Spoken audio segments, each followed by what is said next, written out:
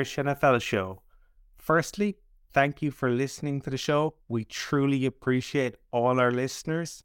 If you are enjoying the show, please consider rating, reviewing, and subscribing on whichever podcast platform you are listening on. It makes a huge difference. It helps others to find the show, and we would massively appreciate it.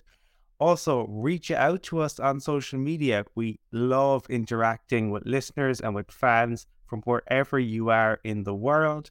And with that said, on with today's episode. Welcome into the Irish NFL show, recapping on the latest news across the NFL and across the league. And to do that, I'm delighted to be rejoined by Andrew Morgan, our Bucks fan. Andrew's been on a couple of times with us now, discussing all things NFL. Andrew, it's great to have you back on the show, which is an interesting week in the league. Yeah, thanks for having me again. It's really good to be back on. And yeah, there's it's the quiet season now, so teams are in or just wrapping up their mandatory mini camps. They're going to now take obviously quite a bit of a holiday before the proper training camps start, but there's still a few things that we can unpick that are going on in the league at the moment. Yeah, in particular, I think we'll start off with this running back. What's the right term? The running back cycle, the lack of kind of contracts being divvied out to the running backs across the league. I mean, we saw in terms of the franchise tag last February on the deadline, there was three particular running backs who had good seasons: Josh Jacobs, Saquon Barkley, and Tony Pollard. Obviously, Pollard had a serious injury in the divisional round, but in the playoffs, but still did enough body of work over the course of the season for the Cowboys to justify being tagged. And at the moment, we've kind of got into a stage, and in particular over the last few days, because we saw last weekend, and it was pretty much a given leading up to last weekend that Dalvin Cook wasn't going to be staying in Minnesota for much longer, and it was kind of inevitable unless they found a trade partner. They were going to release him before they had to pay him a sizable amount of money within the contract terms that he had. And then on the back of that, on Sunday, had a function in New York. Saquon Barkley is quite open for the first time in this offseason, I'd imagine, in terms of putting his piece across to where he is. And there's been so many different storylines around where that particular contract negotiation is. And it kind of dates back to November. So in November, we had the contract was on offer during the bye week in the region of $38 million. He didn't accept it for one reason or another. And then there was an expectation he was going to get 40 and 50, and that was the value that they put on the running back market. And now the Giants, he came back in at 10. Now it looks like they are back renegotiating. But he was very vocal on Sunday around not necessarily looking for a really substantial contract, but more just kind of to represent the work and the body of work in which he's done for the Giants. But you touched on, just as we start recording, around where the running back cycle is. It's not a position there that just seems to be getting highly rewarded. And what's your general thoughts on that situation? Yeah, so there's definitely a few things to unpick here. I think with the Giants, it's really interesting to look at where they are in terms of the salary cap this year and next year. So the salary cap for a franchise running back is $10.091 million, right? So the Giants have already got that committed to Saquon for the year. That gives them about $3 million left to sign their any veterans if they want, when they're signing their rookies and all that kind of stuff. But next year, because they've done such a good job of cleaning their cap, they have $54 million in cap space.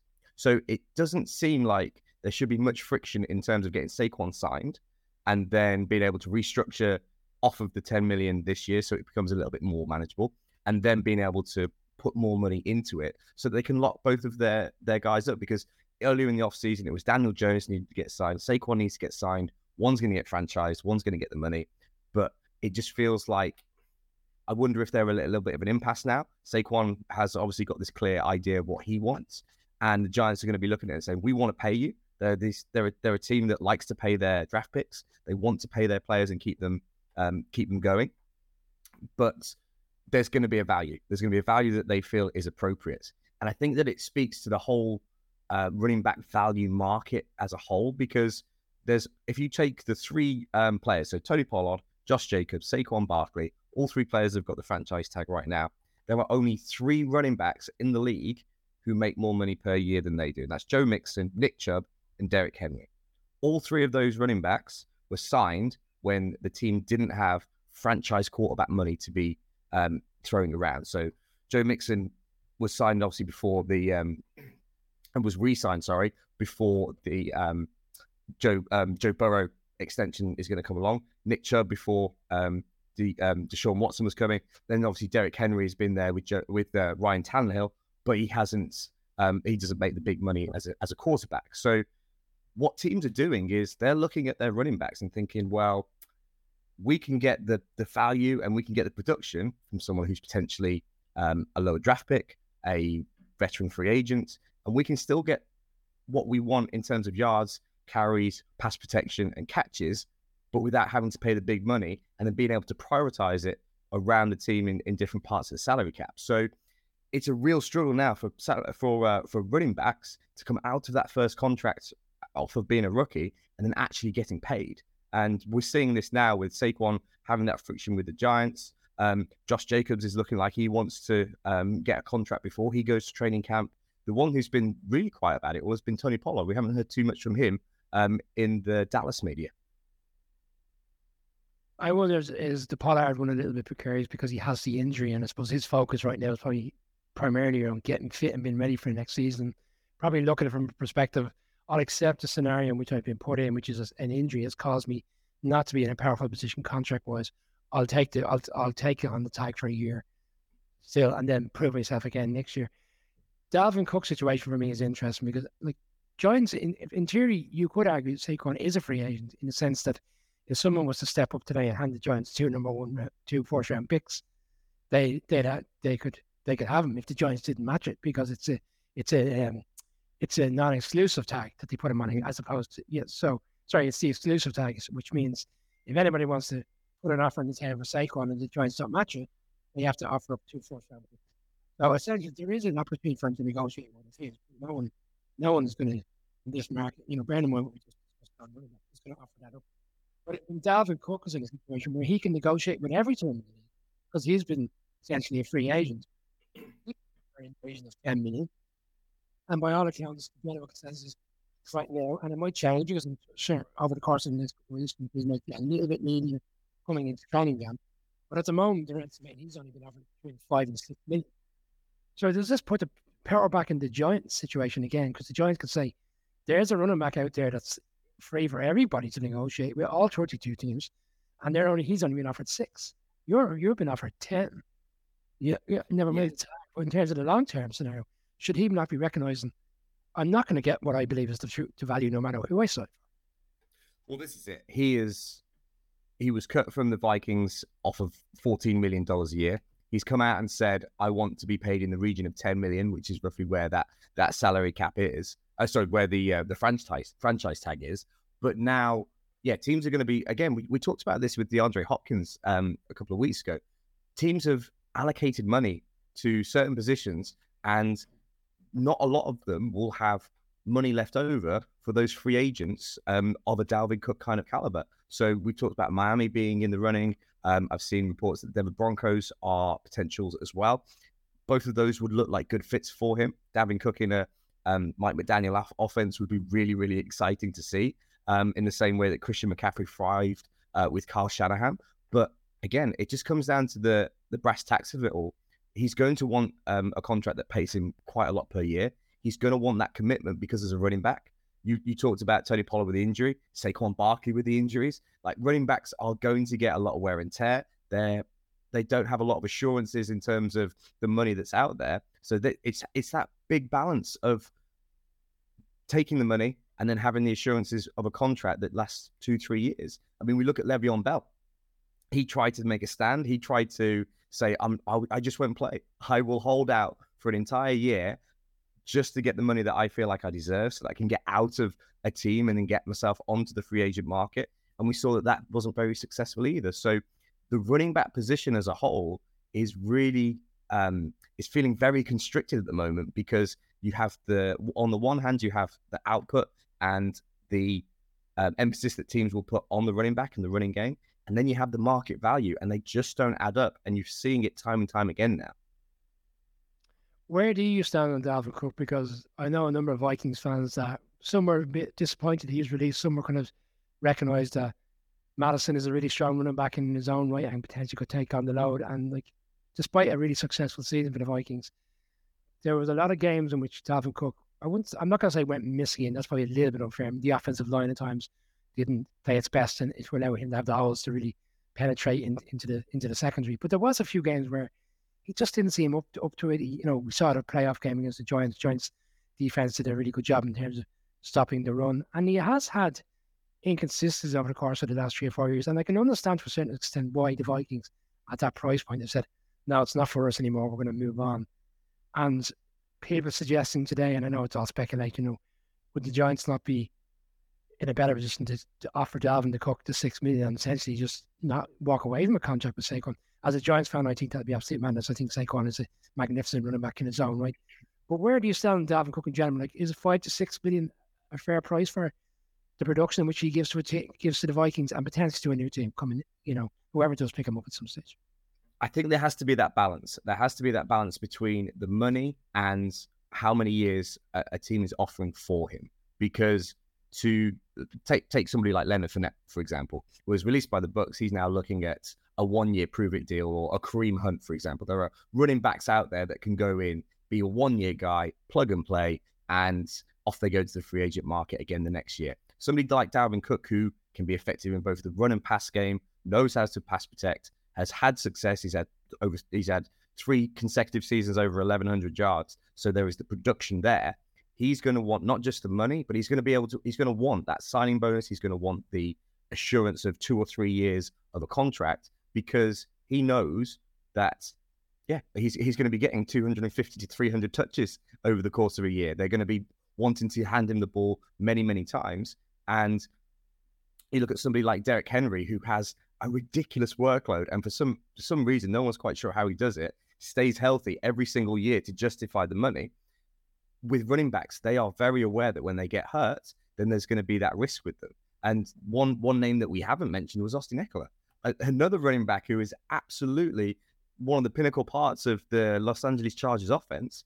They moved some incentives around and bonuses and pushed about, I think it was like $4.7 million into his contract in terms of guaranteed money. But again, there's a disgruntled running back who will want to hit the open market next year because he feels like he's being underpaid and underappreciated for the work that he puts in. So I feel like it's a situation that needs to budge at some point. You look at the salary cap every year, it's going up. There's more TV money going in. Amazon come in with more, NBC, CBS, they're always up in the money, and the salary caps will go up. That means players will be paid more. At some point, the bubble needs to burst on the running backs, and they need to be paid what they're owed and deserved, really. Yeah, when Austin Eckler put in the trade request, I understood exactly where he was coming from. The reality was in a draft where you had Jahmyr Gibbs and Bijan Robinson, and there's a lot more other running backs in the second round, third round that I imagine will have really successful careers, and especially maybe hit the ground running come September when we have the new season. And I could never see a scenario where Austin Eckler was going to get a trade, because I just didn't see teams willing to give up essentially what the Chargers. Like, I imagine the Chargers would have been looking for at least a second, and they probably would have got a best scenario, maybe a trade. So it wasn't for me. And I know they've kind of restructured the contract, but again, I think, as you said, it's more like they're kicking the can down the road, and this conversation is just going to come around from them next year, and maybe next year it'll be a scenario where like we see with DeAndre Hopkins, and I know we're going to come with that, where you just have to release him. Unfortunately, just take it. And maybe they have players that will step into the position this year. I know they have drafted a running back as well in one of the middle rounds, and maybe he'll do a step up and they'll recognize they have to move on. It's such a precarious position. It's a recyclable position, unfortunately, for running backs, and that's the reality of the situation. But it is still a very interesting piece, because running back for a lot of people is really one of their favorite positions. Like, there's nothing better than seeing a running back in the backfield with an explosive run. It gets everybody off their feet at games and even watching on the television. The last time you were on, we just heard the news initially. I don't think he'd been released at that stage, but it was similar to Dalvin Cook. It was inevitable. The word was out that DeAndre Hopkins was going to be released that Friday. And he visited the Titans at the weekend, and at the time of recording, he hasn't signed for anybody, but there is a lot of speculation. And it does make sense to a certain extent. I know you touched on the last time, maybe the relationship was scorned with Bill O'Brien, but that's been put to bed that they think they can work together. If he does sign for the Patriots, and he may have signed by the time this podcast goes out, it's a huge step for the Patriots in terms of where they are as a team going into the season, because there's so many unknowns in a division where you have the Bills, the Jets, and even the Dolphins, who will be realistically all challenging to go to the playoffs. Yeah, and I think that we've talked that I think that a lot of people have talked about the Patriot way over the last few years, and when they won their Super Bowls, there were the documentaries that came out about it, and I think that kind of underpins what potentially is going on here in terms of Bill Belichick being able to come into the situations and smooth things over and be able to say, right, this is a weapon that we can use and we can move forward with. I think the thing that's interesting, you mentioned what was happening, is he's taking visits. I think when you are in a position as a free agent, when you are taking visits, you can tell that the market probably isn't where you want it to be in terms of the money that you want. So obviously he came off of the Cardinals making almost $20 million a year. His expectations would have been around the OBJ kind of contract of about 13 to 14 a year. And I think that having not been picked up and not having had the interest that he wanted, then he's going to a team like Tennessee who don't have the established quarterback or the defense or the things that he was really setting out and talking about in the podcast that he did that essentially got him fired from the Cardinals before the June 1st deadline. And I think it's really interesting looking at New England and what they can do. You look at Mac Jones and what he was able to do in his last year when he didn't have an offensive coordinator. I know that Matt Patricia was there in the name, but realistically, it wasn't a functioning offense. It was something that he had to really work within and do the best that he could. And I think he's going to really thrive this year with a more confident and more assured NFL play caller. And I think that when you start putting some of the pieces together, you look at the running game that they have with Ramondre Stevenson. I mean, that could be a conversation about him getting signed in a couple of years and whether they're going to pay running back money there. But they could be putting some pieces together on that offense. Juju Smith-Schuster signed as well, that could make it really, really interesting for New England Patriots to have a little bit of a bounce back, because it's been a couple of years now since Brady left where they've been a little bit lackluster. You know, they've had the quality coaching, but they just haven't had the quality players to really take advantage of that. That's a really good point around the fact that DeAndre Hopkins is visiting teams, in the sense of he probably expected to have a free agency type scenario that we see in March, with his agent essentially fielding phone calls from a number of teams, and he's just sitting at home waiting for the best offer to come in. You know, and he's probably hoping that scenario would play out in June, or maybe even going into July. But quite the opposite, as you said, he's visiting teams, which smells of a player that recognises, I need to go in and sell myself to a lot of teams. Now the Patriots, and I do agree, I think under Bill O'Brien, I think we might see a revitalised offence, and I think we might see a revitalised Mac Jones. There was flashes last year, but in some games, and even the second half in the game against the Raiders in Vegas, I thought he played really well, having made a comeback. I know I'm going to pinpoint in one game, but that was all lost to it because of what happened at the end with the crazy play that ended up with the Raiders running it back and walk-off victory. And what got lost in that game was how well he played in the second half. And I think of the Ravens game, when they really should have beaten the Ravens, and the Ravens came out on top in Foxborough, and that game was kind of marred by a couple of late interceptions on his side. But again, he really played well throughout that game. He moves him up and down the field. And there was some bright spots. I think if you get the consistency around him and with Bill O'Brien there, you could see, a fifth minute, what's been kind of a bit of a start career. The first year he was good, took time to get going. They made the playoffs, blown out for the Bills last year, really never went their way. Do you still see DeAndre Hopkins in that stratosphere where he's a real number one target? Like, is he going to go in there and be in a team that's going to field the ball around for number of players, or do you see it scenarios as the season will play out where he becomes the vocal point of that offense, which he wasn't used to? He was for a little bit of a period in Arizona, but then that kind of fizzled out after that. Yeah, I think that the career of DeAndre Hopkins will change slightly in as he gets on in his career, because when he was with Houston, with Arizona, he's very rarely actually open. He just does a great job of being huge, having hands the size of dustbin lids, and being able to use body manipulation really, really effectively. So what that kind of suggests is maybe moving into the slot, being able to work the middle of the field, work against nickelbacks, safeties, linebackers if they get misaligned and they actually want to put a linebacker over the top of him. That kind of work could be where he really, really thrives now, because as a true number one receiver running the go routes, the post outside, maybe that's going to be something that isn't so much of his forte anymore as he moves forward. But again, in a New England offense, you think about their slot receivers. Traditionally, it's an Edelman, it's an Amendola, it's a Welker, it's a small guy who can do a lot of different option routes, a lot of different motions and things like that. So it'll be interesting to see whether they adapt. that kind of style and system to be able to cater for him. But I think ultimately, you know what you're going to get productivity-wise, because he's going to be a massive red zone threat. He's going to be huge on third down for you when you want to be able to move the sticks. Is he going to take an 80-yard route and take it to the house? Probably not. But in terms of what he's being able to do, he'll be effective. And I think that's why we might see that the salary expectation comes down, because if he's not a number one receiver, he can't justify a $13 to $15 million a year price tag. If he did same time with the Patriots before this came out, and it was around about maybe the 8 to 10 kind of range, that would suggest that it's being looked at as more of a slot possession receiver who's going to be doing more work over the middle to help move the chains for the team. I'll be interested to see if in a couple of weeks that's what it is, and I can say, yes, I got that one right.